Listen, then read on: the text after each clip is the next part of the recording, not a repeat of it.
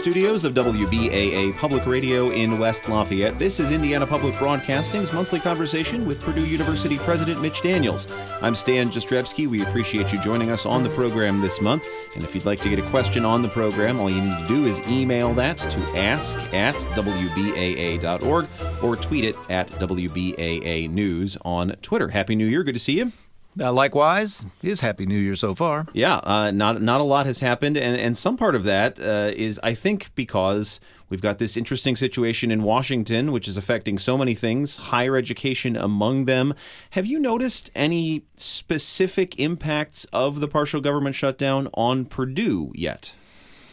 Very few so far, but if it goes on much longer, I think it'll be more and more pronounced.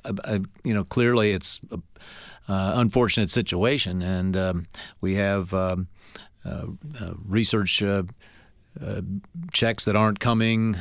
We have, I'm sure, there are lots of clearances of new projects or approvals of new projects that we might have received by now that we're not. So let's hope they settle up pretty soon. The longer it goes, the worse it'll be. Do you have, to your knowledge, any federal government employees on campus? I know sometimes that universities will employ federal contractors or things like that. Are you aware of any of those people who might be either working without pay or have been furloughed and are not able to work by law at the moment? I don't know of any. It's not impossible. We certainly at any one time have a lot of guests. We have guest faculty. We have people from the military, for example, and others who come here and study.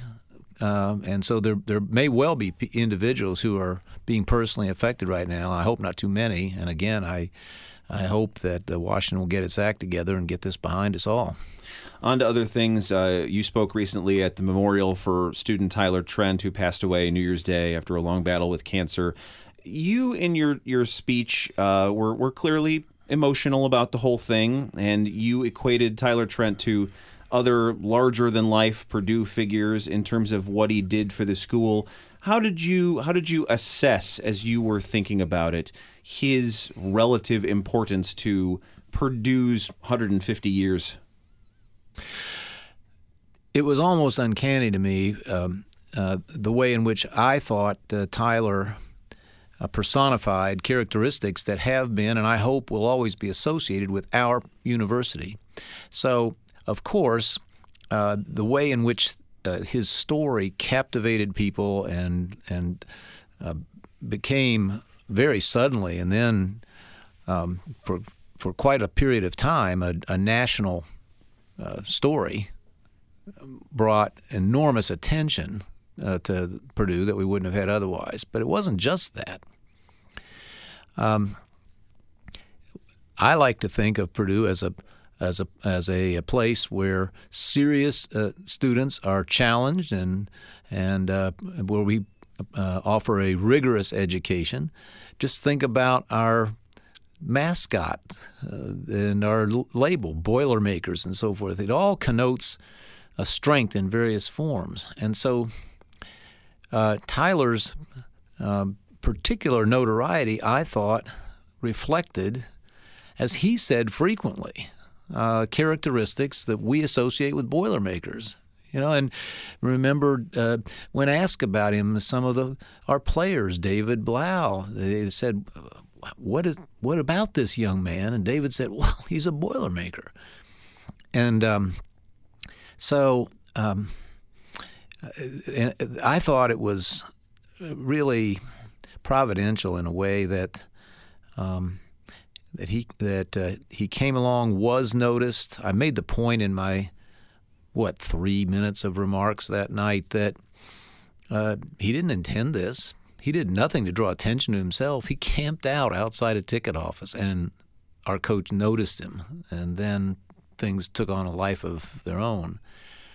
And that's why I think this will linger on. Obviously, the overlap with the Ohio State game, and which, because of what happened, was going to be one of the biggest sports stories of the year, clearly the biggest upset in the whole college football season, and consequential, kept them probably out of the Final Four determine.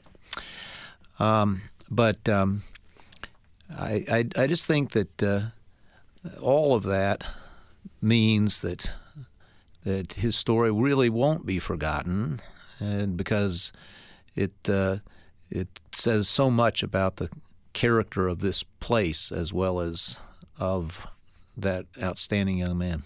In the wake of his passing, it caused me to wonder whether anybody at Purdue had begun to study the rare form of cancer that took his life. Are you aware of anybody doing research like that?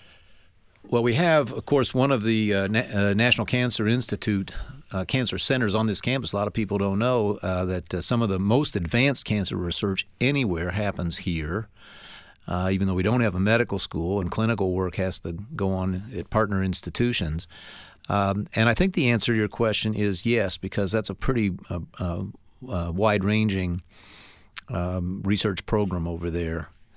As you may know, one of the ways in which Tyler will be memorialized is through donations to that center, which have been very substantial since his story became widely known. I want to spend a few minutes talking about your open letter to campus, which you do on an annual basis. And we've talked on this show, and you've spent time talking elsewhere, too, about the concept of grit, which you mention again in the letter. It's a term that's being spoken about more and more in education circles these days, relates to a student's resilience or stick-to-itiveness. We got a couple of Twitter comments that I wanted to direct to you because they mention you, and one of them says, I enjoyed the long, meandering discussion about how young people are entitled, whiny, and weak. Mitch Daniels seems unbothered with questions about whether it takes grit to ask for help, for example, or to raise issues of diversity and inclusion in hostile public spaces. And I wanted to give you a chance to respond to that. Well, I didn't use any of those words or anything close to them. It's a very predictable response. The letter anticipates it. I don't need any instruction from anybody about the reality of mental illness. I spent years in the business that did more to destigmatize it, Eli Lilly and Company, and to broaden treatment for it than probably any other single enterprise has, with the introduction of Prozac and other psychotropic medications that followed that. I quite clearly said, I went to great lengths to say that we have and will provide more and more resources for those who seek them. But, I do not want students leaving here, if we can do anything to help them, believing that they can't cope with the realities of life and the special adversities that will come with leadership, which is what we hope that our students will demonstrate. So I fully anticipated a very small minority of people would choose to misread what I said, and obviously one person at least did.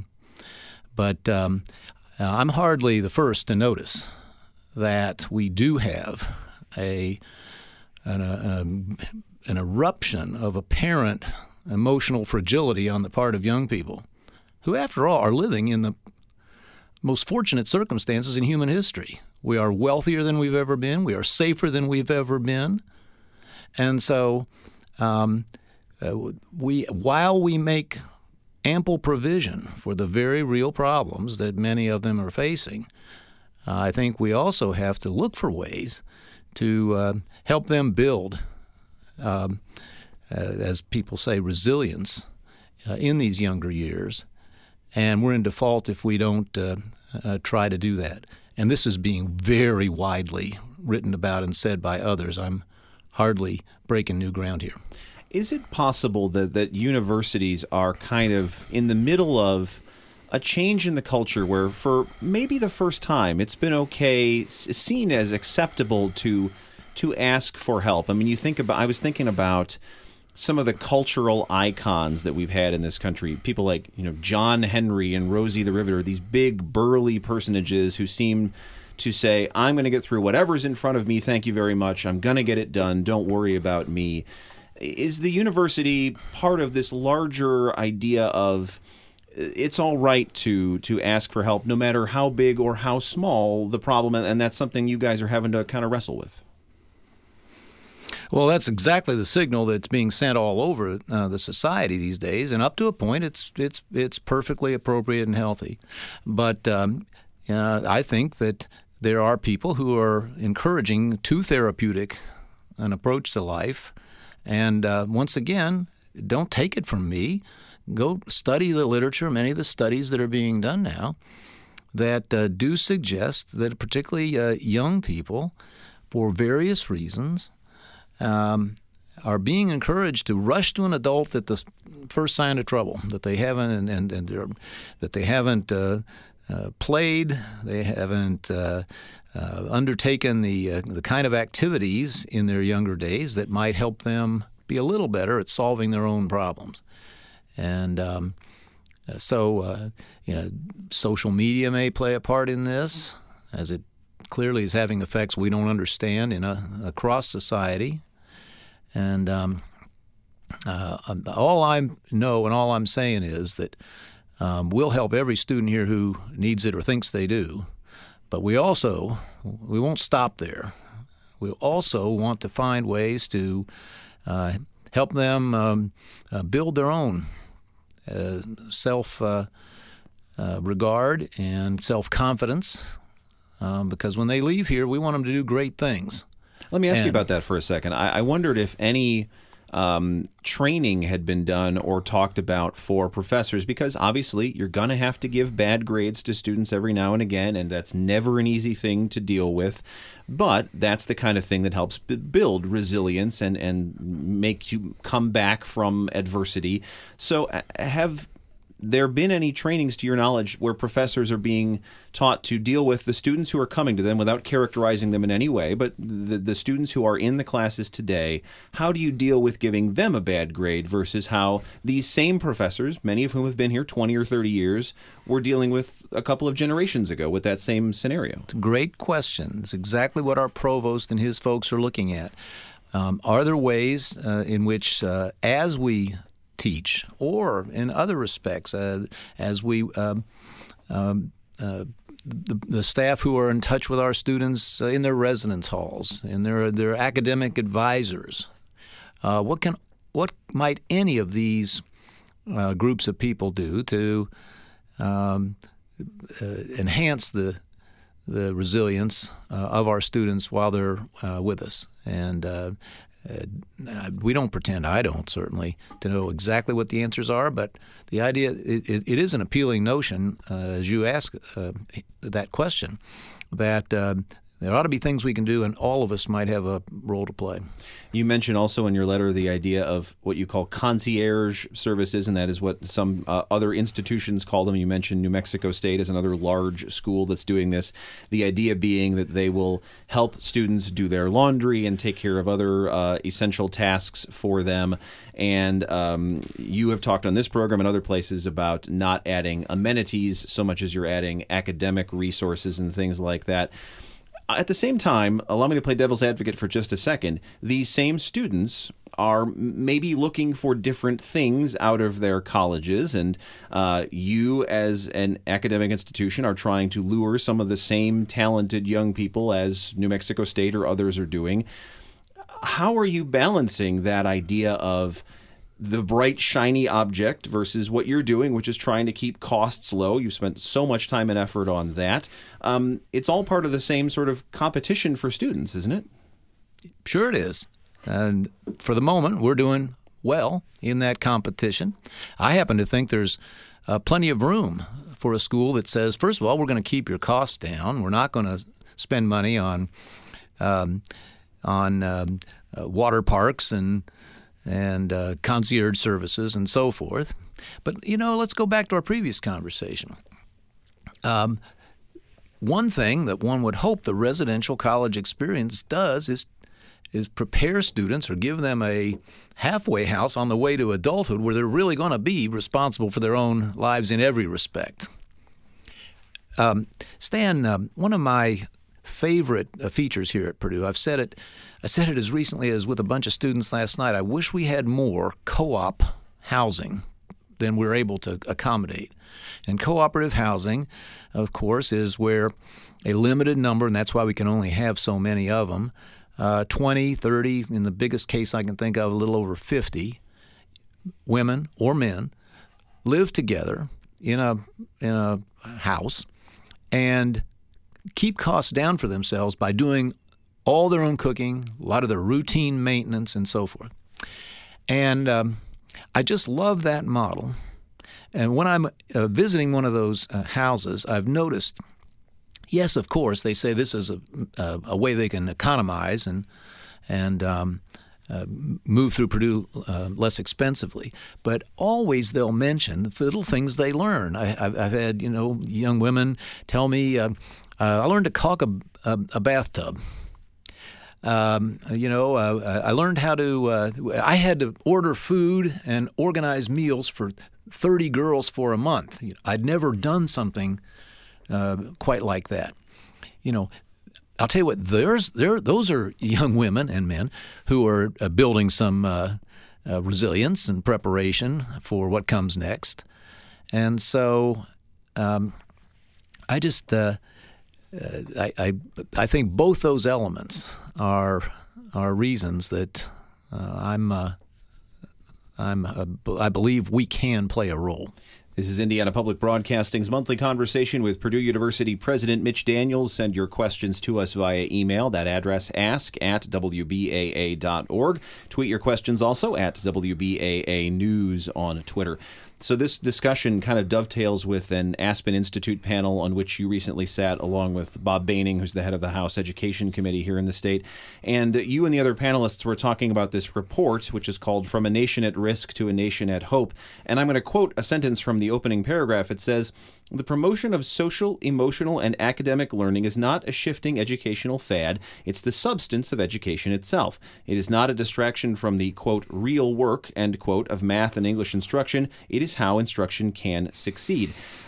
That seems to say that there's some amount of change that's going to need to happen, and there's going to have to be a balance, I would think, between how much the institutions change and how much the students change.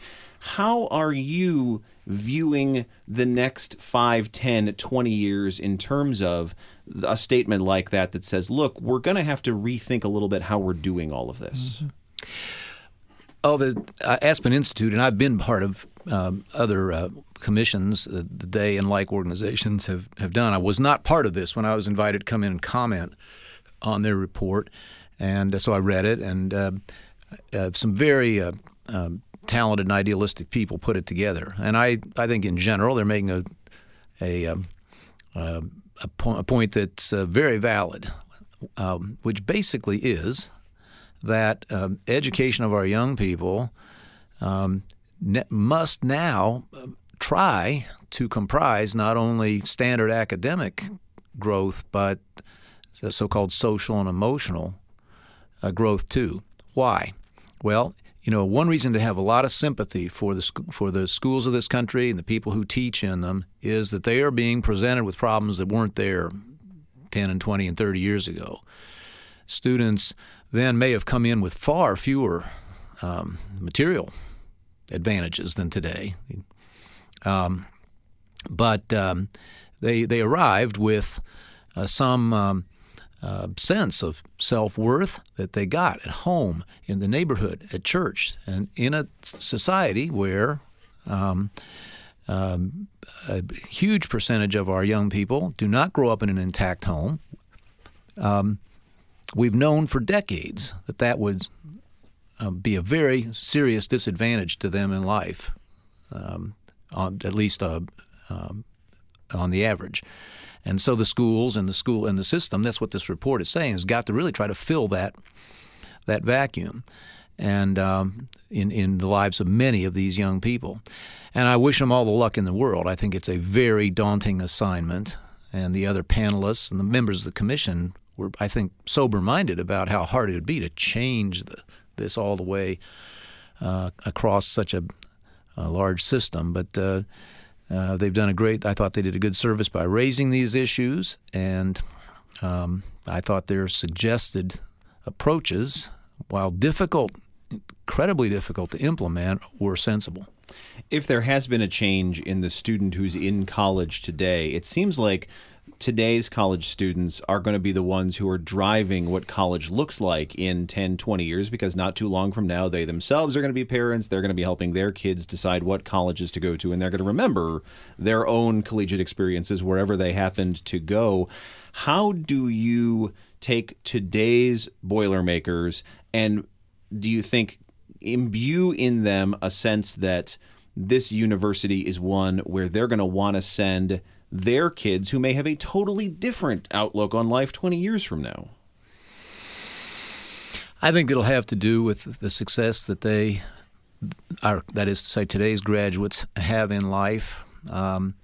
I get letters. I was looking at some more yesterday, almost every day, from grateful Boilermakers. That is, people who look back years later and conclude that these years were really important to them in preparing them for success in whatever life brought them. I think that's more than anything, more than the warm memories or the fun that you had while you're here. I think that's what will keep, I hope and trust, future children of today's Boilermakers interested in Purdue. But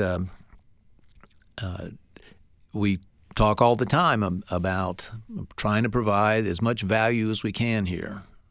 The highest quality, which to me absolutely encompasses the encouragement of hard study and rigorous preparation, and at an affordable price. And if we keep doing that, I think they'll keep young people whose parents went here and some who didn't will keep coming.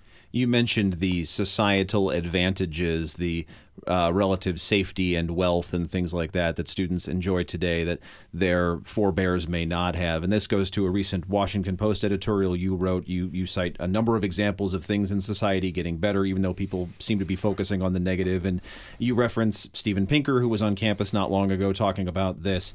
And your thesis and his is broadly correct. Things, if you look at the broad scope of things, clearly getting better over time. But let me ask you the other side of it. Is there reason, though, that being the case especially, to focus on the stuff that's still wrong? For instance, how many times have we heard people say, we're in a post-racial society, racism is not what it once was, things like that, and yet it keeps coming back to the fore. There are some of these really intractable problems that people now, maybe because so much of their other life is good, they have more opportunity to focus on. Is it worth thinking about a renewed focus on some of these really intractable problems? What Steven Pinker, one of our most eminent scholars and authors, is saying in his book, and as I pointed out, it has to be. It's a very human tendency to accentuate the negative, to turn around the old song title, and he's a psychologist. One of the most interesting parts of the book, to me, as I wrote, is not necessarily all the misconceptions we have, where we tend to dwell on and overestimate the negatives. It's why, and he explains to the layperson some of the psychological, the empirically proven psychological phenomena through which we tend to overestimate the likelihood and the severity of our downsides. Look, of course we should always work on what's not as good as it ought to be. That's where progress comes from. We're never going to be satisfied, let's hope, as a species or as a nation. Those of us who spent some time in public service, you better go in there because you see things that aren't right or aren't optimal, and you want to make them better.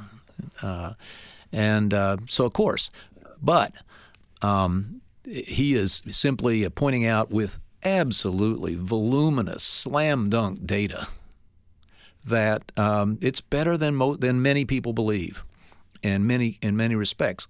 And his argument is not that we should rest on our oars and declare victory. Not at all. He's saying, how did we get here? How is it that we've made these massive improvements in every realm of human life? And his is an argument for continuing to apply science and humanism to our remaining problems. That's how we're going to get better. That's what the book's about. And I simply wanted to draw it to more people's attention and pay tribute to him. It strikes me that this conversation we've had today is a lot about balancing a couple of different sides of equations. There are going to be people who say we've overlooked the environment, we've overlooked things like racism to be able to zoom ahead as fast as the United States has. In recorded history, few countries have advanced as fast in as short a time as the U.S. has, certainly. Let me ask the other side of this, which is, if you're speaking of numbers, and I'll point out here that I am not a mathematician, I am not a scientist in any way, shape, or form, but because things have gotten better, is it likely that we have to be worried about backsliding a little bit? Because as you get closer and closer to the top of something, there's more space behind you potentially than there is in front of you. And for instance, we're seeing that in the last couple of years, lifespans are going down for the first time in recorded memory. So do we have to be careful about the idea of going the way we've been going and worry a little bit more about not backsliding, not going back to where we were?